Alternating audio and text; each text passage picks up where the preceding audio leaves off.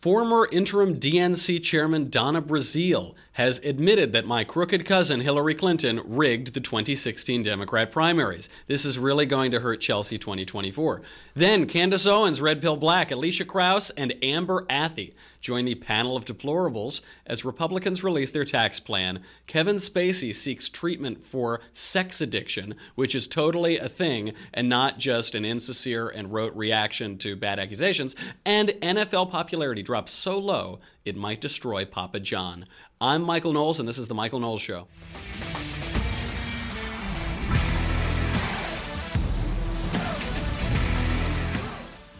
Poor Papa John.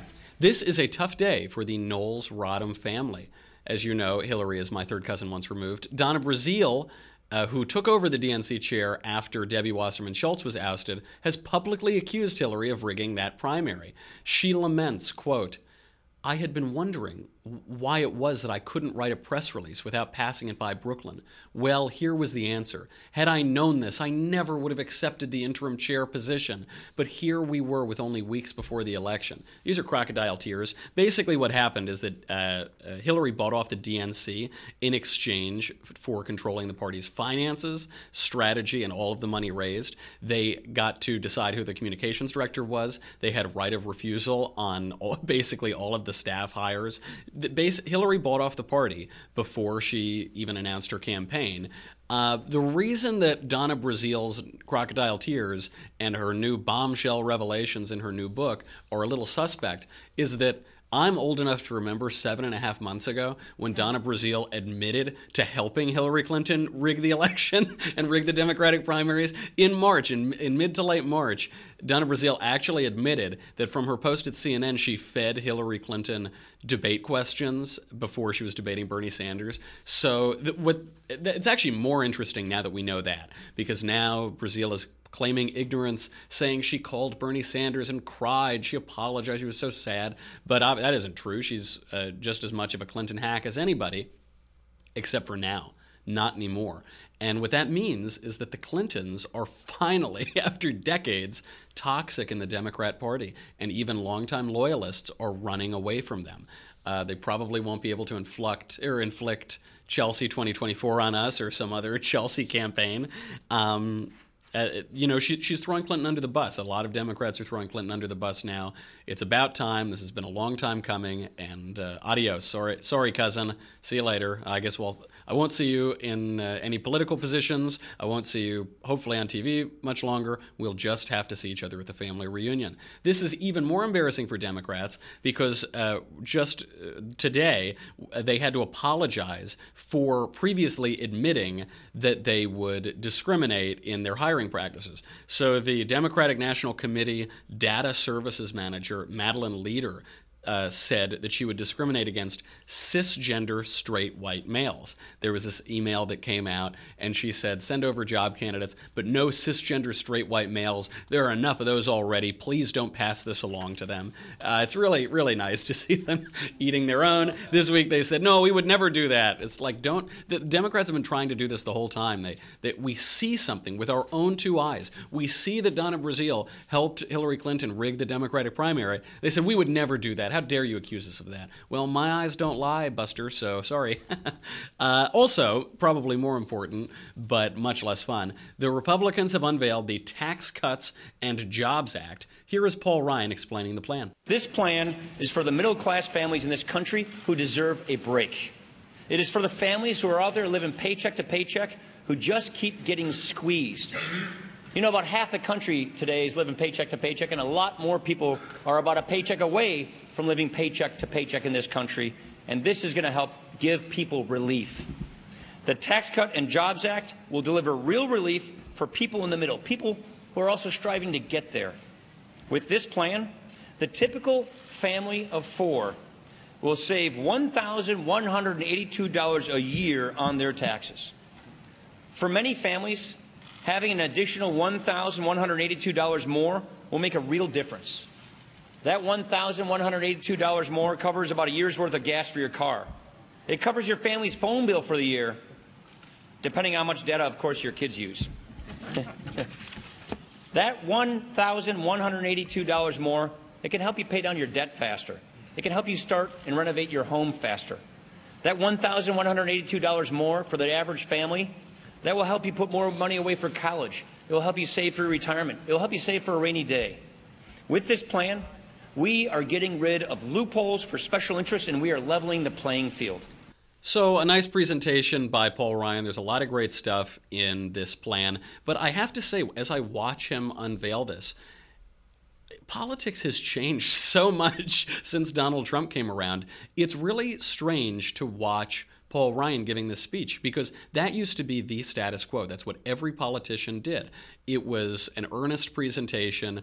Paul Ryan is a budget wonk, so it's an earnest presentation, but very much in the mold of sincerity and performing in earnestness. And he made a little joke about depending on how much data your children use, and that's the sort of joke you're allowed to make, is a completely inoffensive, innocuous joke that no one really thinks is funny, but you all sort of politely laugh at. And that was politics until this wrecking ball, this orange wrecking ball, just knocked all of that down. And it's hard to watch a speech given with that sort of rhetoric, given in that mode, and not find it disingenuous. And I don't think Paul Ryan is disingenuous. I think he cares about this proposal. I think it's a good proposal. He's presenting it well. But that manner of speaking that we saw certainly from every other candidate, from Mitt Romney, from John McCain, on and on and on, is gone. It seems not dishonest, but it just doesn't ring as true now, because you've got a guy like Donald Trump who doesn't put his language through this filter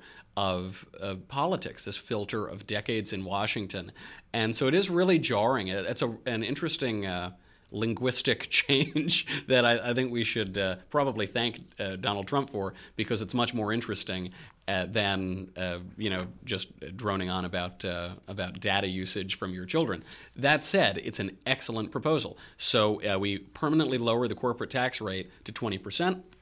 It consolidates tax brackets from 7 to 4. It eliminates a lot of exemptions and deductions. It expands the child tax credit, 2 new family tax credits. Now, one issue that's becoming getting a lot of pushback on the left and the right is it repeals state and local tax deductions, but they compromised and they preserve a property tax break. The reason this is important, it might mean that your taxes go up, which is terrible and frustrating, not to the only because you're not allowed to deduct state and local. But there is a good aspect of this, which is that if you can deduct state and local taxes, then it creates an incentive for your state and local governments to raise taxes, because the taxpayer won't feel it on their bottom line. So it's a way for it's a way to raise taxes without being honest about it, without people realizing it. By removing those deductions, then all of a sudden the government is accountable. You will feel those increased taxes.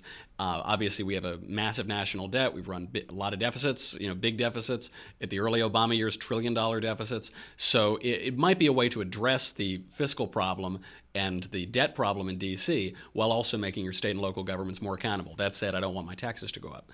It repeals the alternative minimum tax, which is very good. A lot of Republican campaigns, even that I've been on, and that we heard in 2012 and 2016, said we should have an alternative maximum tax. We shouldn't have these minimum taxes that you have to pay. And it repeals the death tax, which is very good, because the death tax is income that has been taxed possibly 3 times. It's income that's been taxed it's wealth that's been taxed on the income level and the capital gains level. And then when you die, they won't even let you get out of this world without taking more money from you. So that is all really nice. For analysis, let's bring on our panel of deplorables. We have Red Pill Black Candace Owens, Daily Wire's Alicia Krause, and Daily Caller's Amber Athey. Ladies, thank you for helping me recover from yesterday's all-male panel. It was just awful. I don't know why you do that to yourself. That sounds awful. It's my producer. It's because I make jokes about him during the show, and then he punishes me without my knowing. Amber, is this tax reform proposal, is it sufficiently conservative?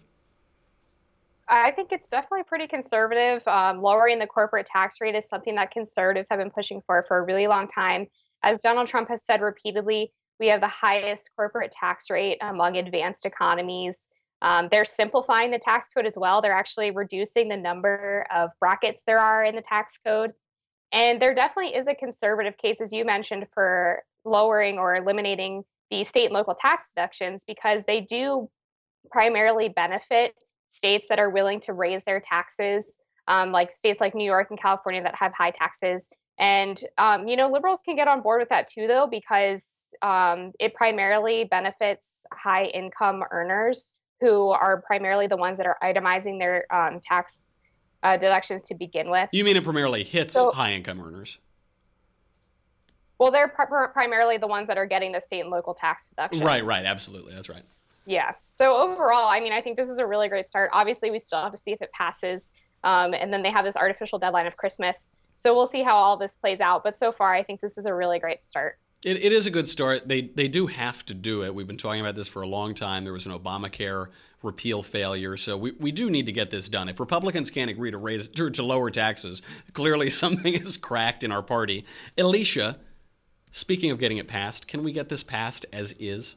I don't think so.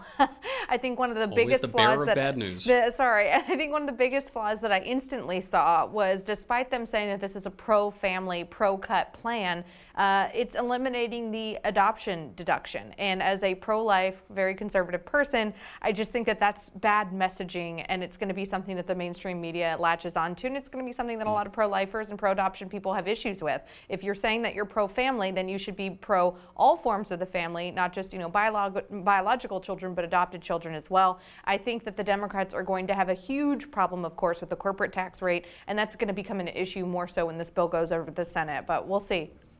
And this brings up a point, which is that it's very easy. Everyone wants to get rid of deductions. Simplify it, get rid of all those deductions, except for my deductions. Except for mine. I like my deductions. That's how voters are, though. Mm-hmm. Yep. Even on whether you're on the right or the left, and I think this is how we saw Donald Trump come to power and become president of the United States in 2016, is you had a lot of those Rust Belt people saying, oh, the Democrats aren't doing it for me anymore. This guy's saying that he's going to punish businesses that are going overseas.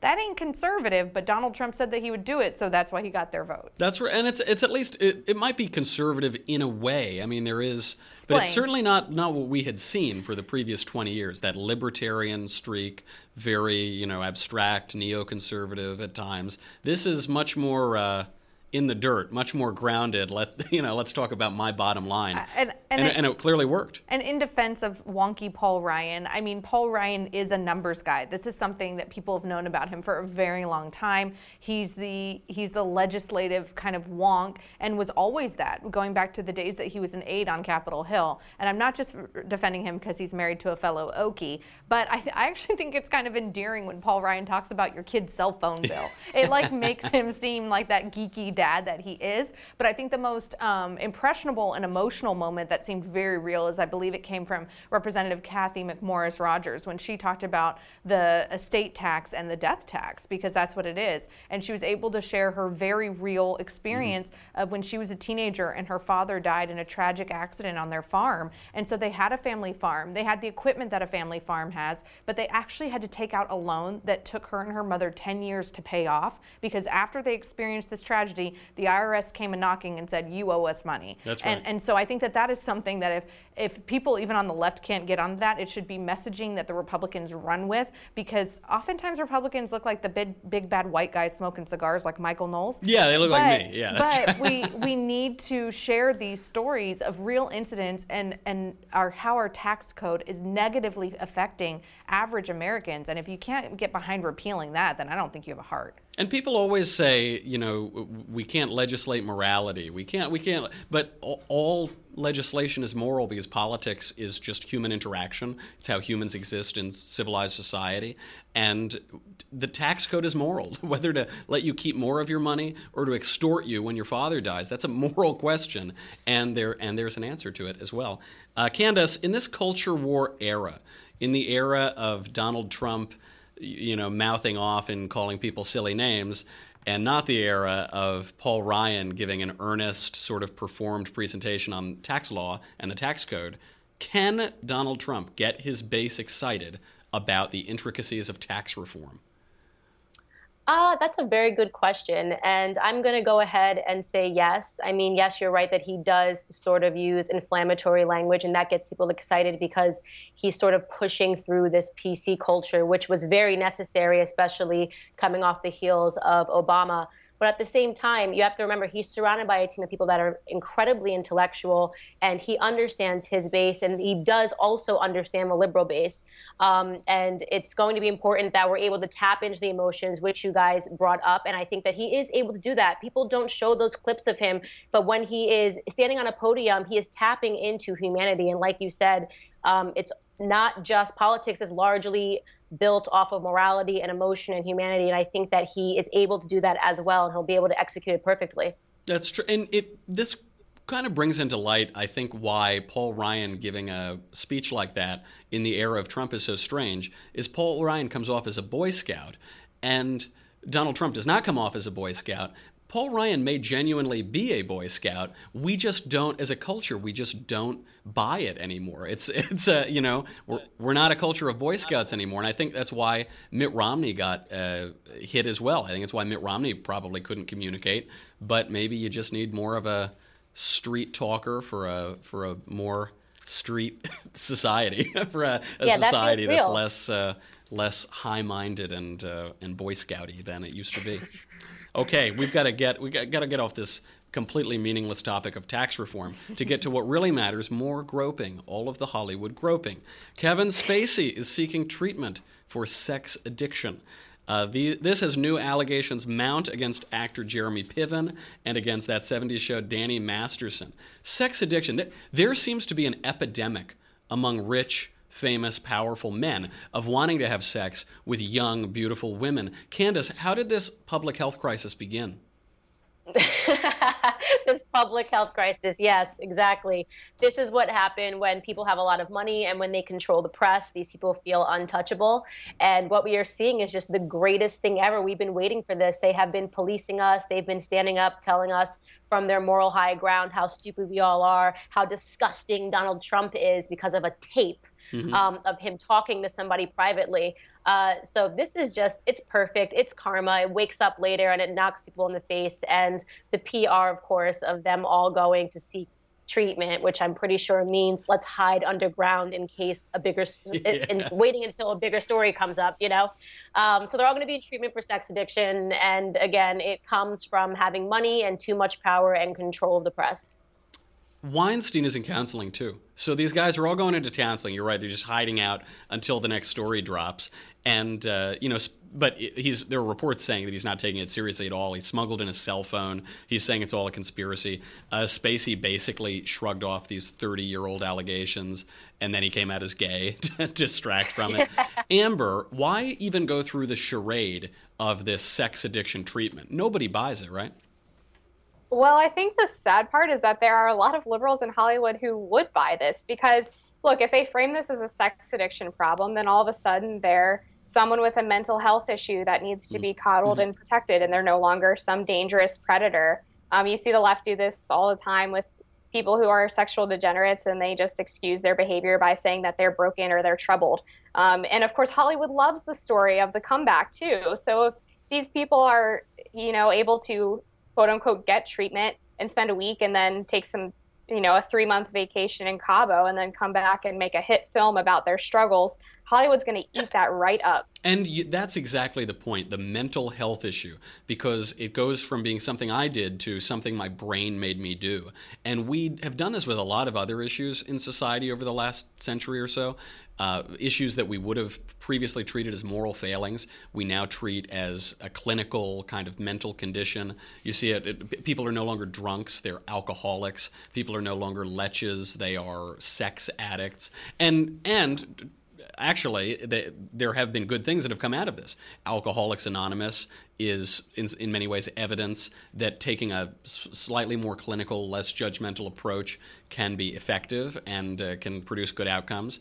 But, there might be some benefit to this level of abstraction. But, Alicia, are there any hazards to treating moral failings as strictly physical? Yeah, because I think that you potentially have people out there, and I have this issue too, like every single time there's a terror attack or a shooting, they're like, ooh, was it PTSD? Because we've already seen that there's military men and women that legitimately have PTSD, people that have experienced tragic real life events that actually have PTSD are afraid to come forward and get treatment for these real issues. And so I'm afraid that you're going to have somebody that legitimately might have a pornography addiction or a sex addiction or have had an assault situation in their past, and now they're afraid to come forward because the Hollywood elite is just scrubbing this off as if it's no big deal. And I'm wondering if that's why you only have 2 people so far coming forward, because I'm hearing from friends and people that I know in the industry saying they're surprised these Kevin Spacey allegations haven't come out years ago. And now we're hearing that people on his sets knew to keep young boys away from him because he had a penchant for, that was his taste. And that's just disgusting. And so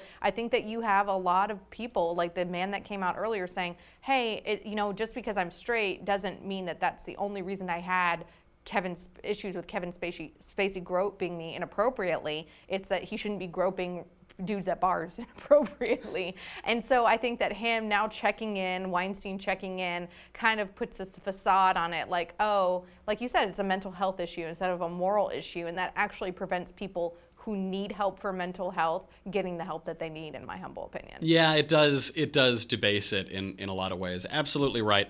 Okay, we have a really important story to talk about, how the NFL has destroyed Even Chain Pizza through their terrible anti-American activism. But, dear viewers and listeners, you cannot hear the panel's take on this unless you go to dailywire.com right now. We have to say goodbye to Facebook and YouTube. If you go to the Daily Wire right now, you can subscribe. Thanks for already being a subscriber if you are. Helps us keep the lights on, helps us keep Covfefe in my Tumblr.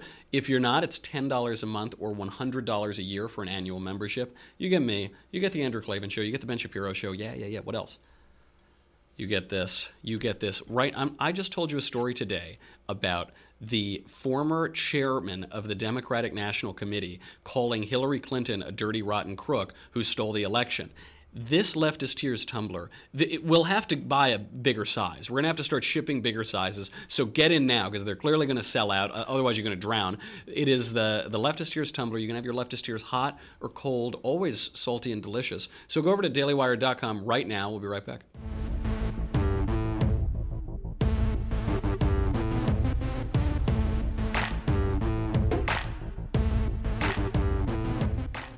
The NFL is now so unpopular that it might destroy Papa John.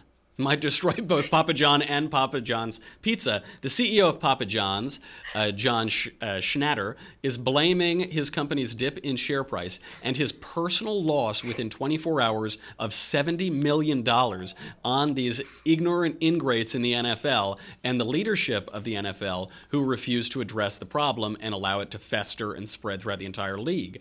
The Take a Knee protest, declining NFL viewership. Papa John's has been the official pizza of the NFL since 2010. Bad investment.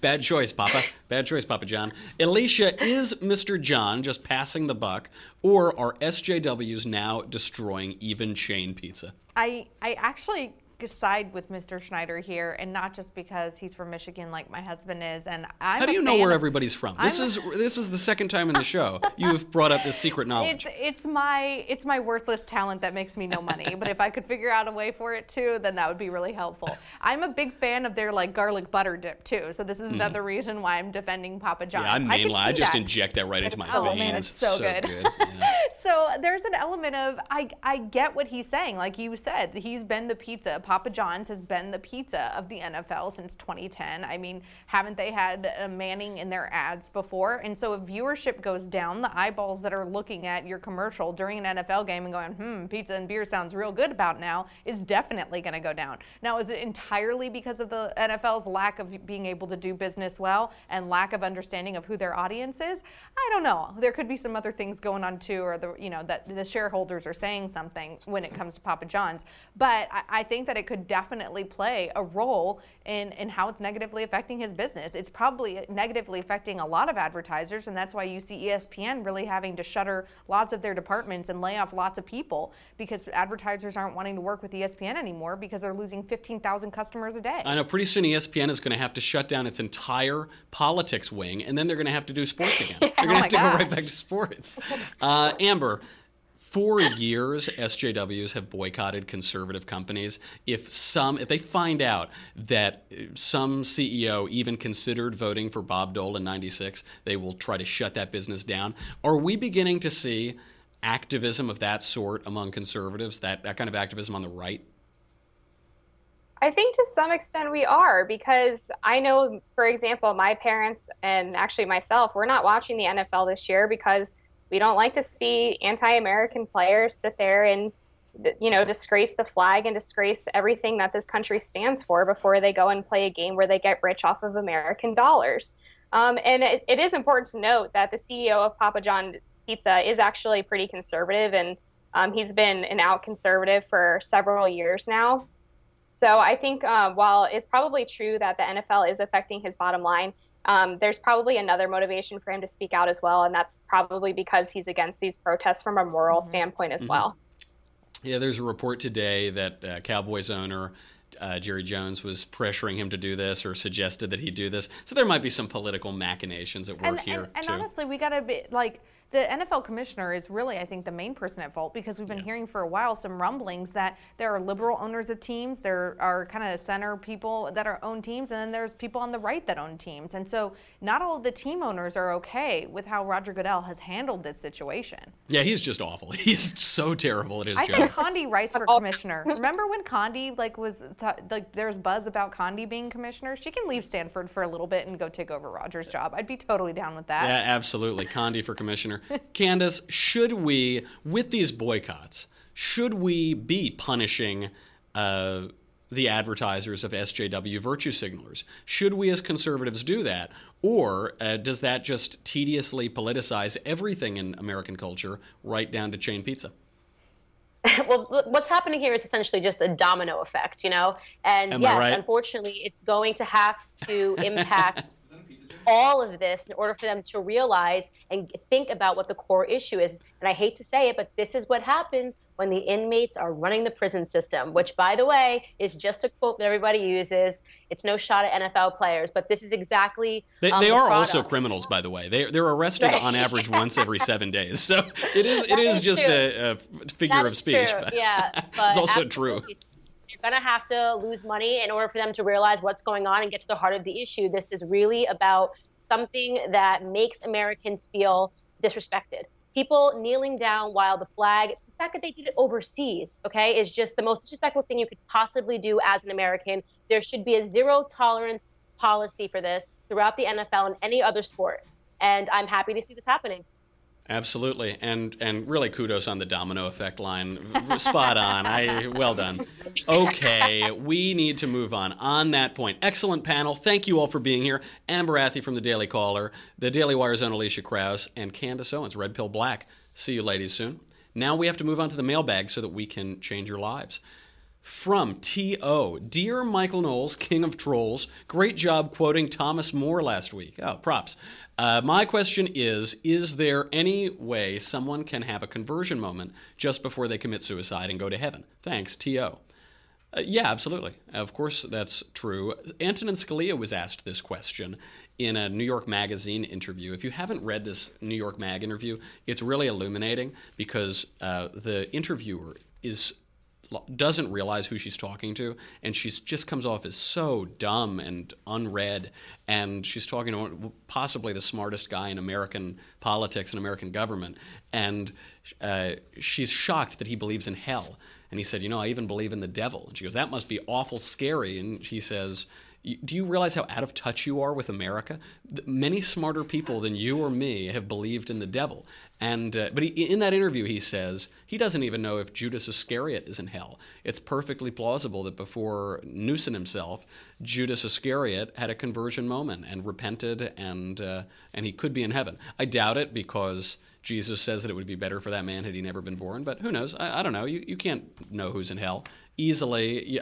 There's a good line from Dr. Johnson, which is that, depend upon it, sir, when you know that you're to be hanged in a fortnight, it concentrates the mind wonderfully. So hanging can concentrate the mind, and it might even be likely that you get a clearer view of yourself and eternity as you're about to hang. Next question.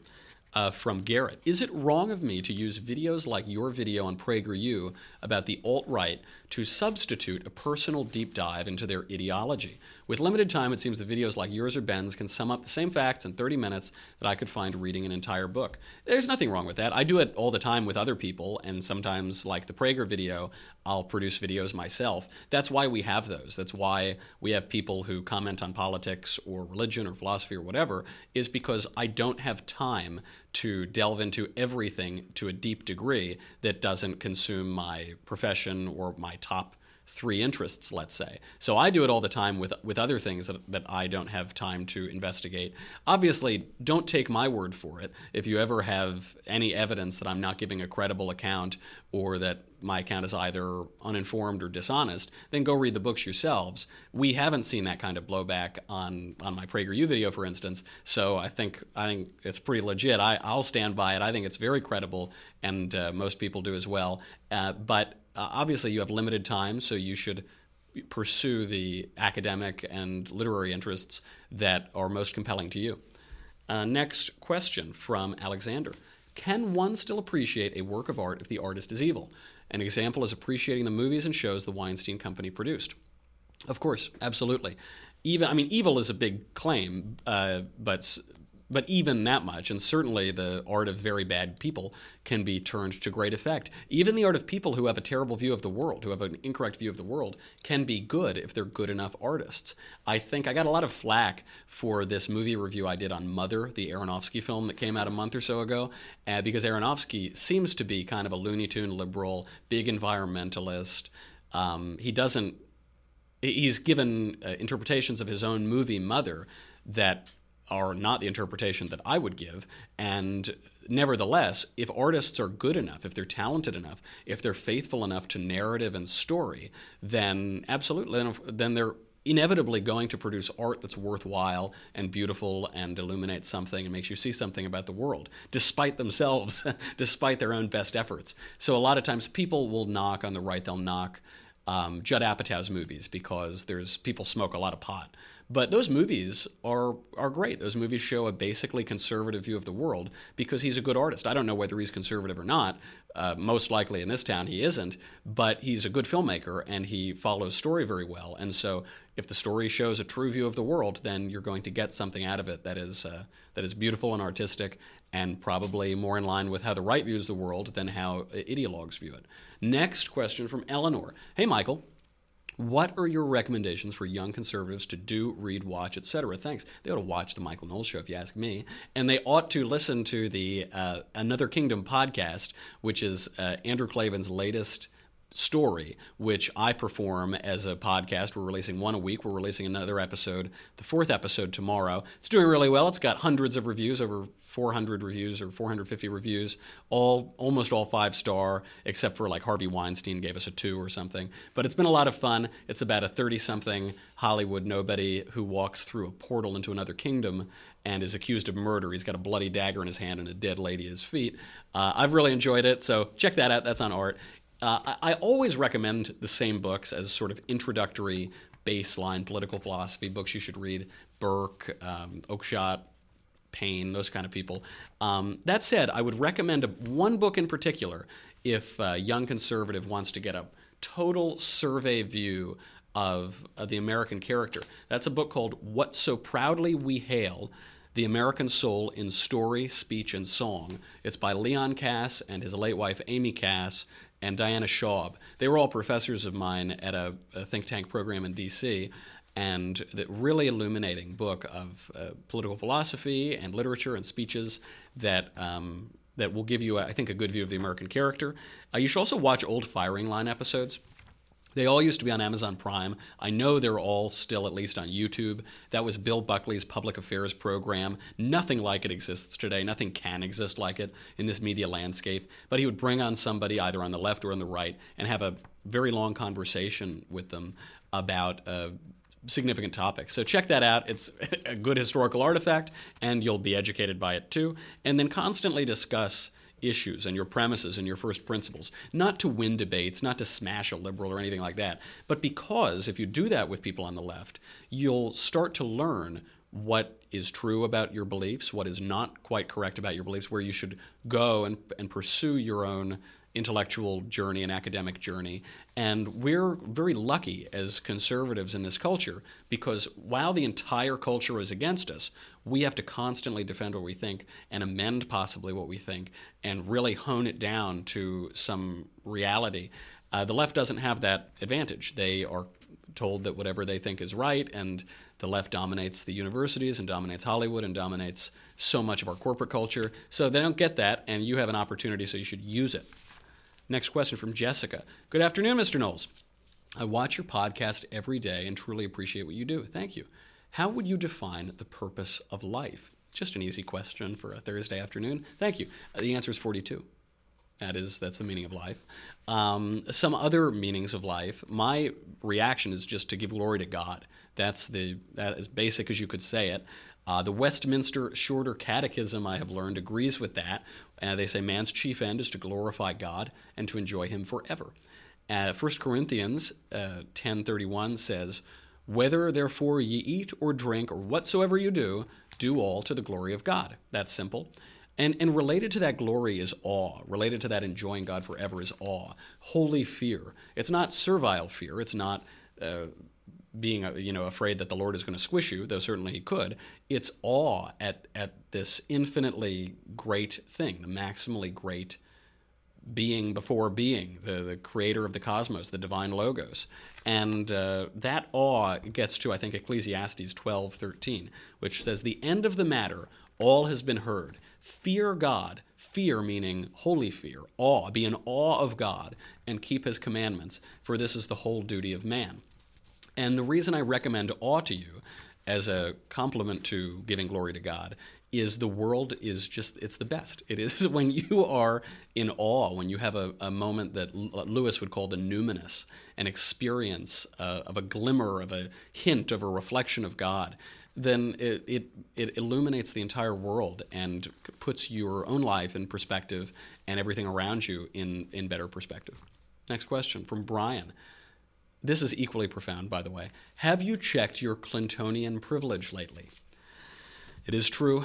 Hillary Clinton is my third cousin once removed.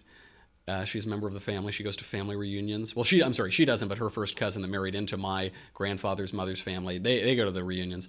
And so I really like the idea of the Clintonian privilege because it's analogous to white privilege in that it used to exist, but it doesn't exist anymore. So there used to be white privilege in this country. There certainly was white privilege. Blacks were excluded from institutions. They were excluded by the law. They were excluded by the society, and they aren't now. Those laws are over. The civil rights movement won. Civil rights. There's no segregation. There's no by law or statutory discrimination by race. Except the other way, there's affirmative action, which disadvantages white people and Asian people and Jews. But there is no, but that you certainly wouldn't call that white privilege. And in the same way with the Clintons. The Clintons are over. We saw the former DNC chair, Donna Brazile, throwing her under the bus. We see Democrats constantly throwing them under the bus. Chelsea Clinton won't even be able to become president within 4 years. So it's very, I have checked it. It has been checked by society, and I suppose that's perfectly fine. From Father Greg, dear Michael, I was interested in your discussion with the panel on faith and works. Your panel seemed to articulate that works are not in any way necessary. However, then stated belief is necessary. Is not assenting A to belief A work, insofar as it involves the exercise of our intellect and will. In Christ, Father Greg. An excellent point, Father Greg. Thank you for watching and for observing that. I'll just bring up a couple verses that I think throw into light some of this faith versus works pseudo debate that was happening. Jesus said to this from Matthew, I believe. Jesus said to them, "Verily I tell you, very truly I tell you, unless you eat the flesh of the Son of Man and drink his blood, you have no life in you. Whoever eats my flesh and drinks my blood has eternal life, and I will raise them up at the last day. For my flesh is real food, and my blood is real drink. Whoever eats my flesh and drinks my blood remains in me, and I in them." Now, it seems hard to understand this verse without a sacramental view, without realizing that he's describing a sacrament. But even if you don't, he is describing you doing something. He is describing a work in a certain sense. You have to eat of the flesh of him to have life in you. You have to drink of his blood to have life in you. Another point on this is the Acts of the Apostles. That book in the New Testament is not called the Ideas of the Apostles or the Abstractions of the Apostles or the Thoughts of the Apostles or even the Faith of the Apostles, though it might be called that. It's called the Acts of the Apostles because their faith has motivated their actions and they were sent forth to preach the gospel. Now, there's another gospel line. "Not everyone who says to me, 'Lord, Lord,' will enter the kingdom of heaven, but only the one who does the will of my Father." Forget what the will of my Father means. Even the verb does. What you do is an action. And this, I think, gets to a problem in politics, too. So I'll expand this beyond just Christianity.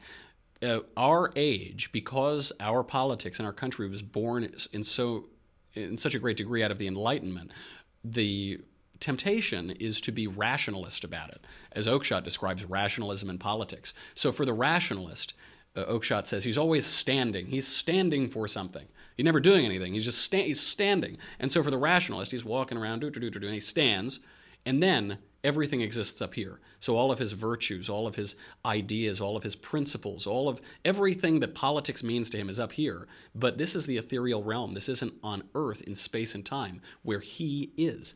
And we are people who are in space and time. We can't abstract our ways out of that. Even thought is an action. It's a neurochemical mechanism that transports ideas and changes ideas. So you cannot escape your space and time. To do so is to deny a fundamental reality that you are in. And so both in our understanding of God and our relationship with God and with the incarnate God, the incarnation of the divine Logos, as well as in our politics, you got to remember you're a person in time and space. And when you abstract too much and you stand valiantly, you're not really doing that much. Next question from Carlos. "Hello, Michael. I am planning to go to Cuba sometime in January with my cousin and was wondering where you stayed and spent most of your time while you were there. How long was your visit? I want to speak to the Cuban people. I'm interested in how they feel about their government. And also, how much damage does the embargo against Cuba do? I always hear that the embargo is responsible for disparities of the Cuban economy, but they can do trade with other nations, can't they? Sincerely, Carlos." Yes, they can, Carlos. Good observation.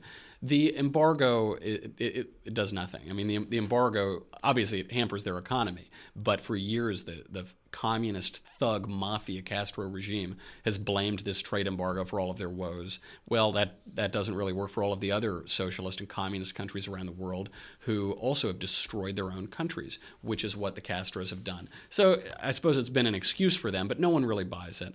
I was able to see some people in Cuba. Obviously, you got to be a little touchy about this because they live in a totalitarian regime where people can be offed just for speaking ill of the one party. So the Cuban people universally hate their government, and you don't see Che Guevara T-shirts down there. You see American flags. I did not see anyone wearing a Che shirt that we see white liberals in America wear all the time. I saw them wearing American flags on their jeans, on their T-shirts, on their cars when they can have cars. So I stayed there. I was just there for a long weekend. I'm glad I went in that little window when it was legally feasible and easy enough to go. I just stayed for a few days. I stayed in an Airbnb because from what I gather, first of all, it's a lot cheaper. The big hotels are awful and they charge you $500 a night. The Airbnbs are beautiful and they cost you like $30 a night. But also apparently the government extorts less of that money than they do from the national hotels. So I'd recommend doing that. Any way you can give money to the Cuban people or to the Cuban black market rather than the government is a good idea. I I would try to talk to people if you can. There's not a lot of English spoken down there, so I don't speak Spanish at all. I can sort of understand it because I have Italian and some French, but you'll if you really want to speak to people, you'll have to speak Spanish, and it'll take a little while before they'll speak ill of their government because the totalitarian regime there is so brutal and so awful that there are real consequences of it. So you'll have to be a little patient with that. Okay, enjoy your trip. I'm flying out tonight for the Buckley program at Yale. It's the annual dinner there. So if I don't come back, it's because the shrieking harpies and snowflakes on campus have ripped me limb from limb. Also, make sure you check out Another Kingdom. That is the way to survive the weekend. It is the way to survive the Clavenless weekend. So go over there to wherever good podcasts are downloaded. We're on iTunes, Stitcher, Google Play. Make sure you check that out. And then I will see you all on Monday. I am Michael Knowles. This is The Michael Knowles Show. See you soon.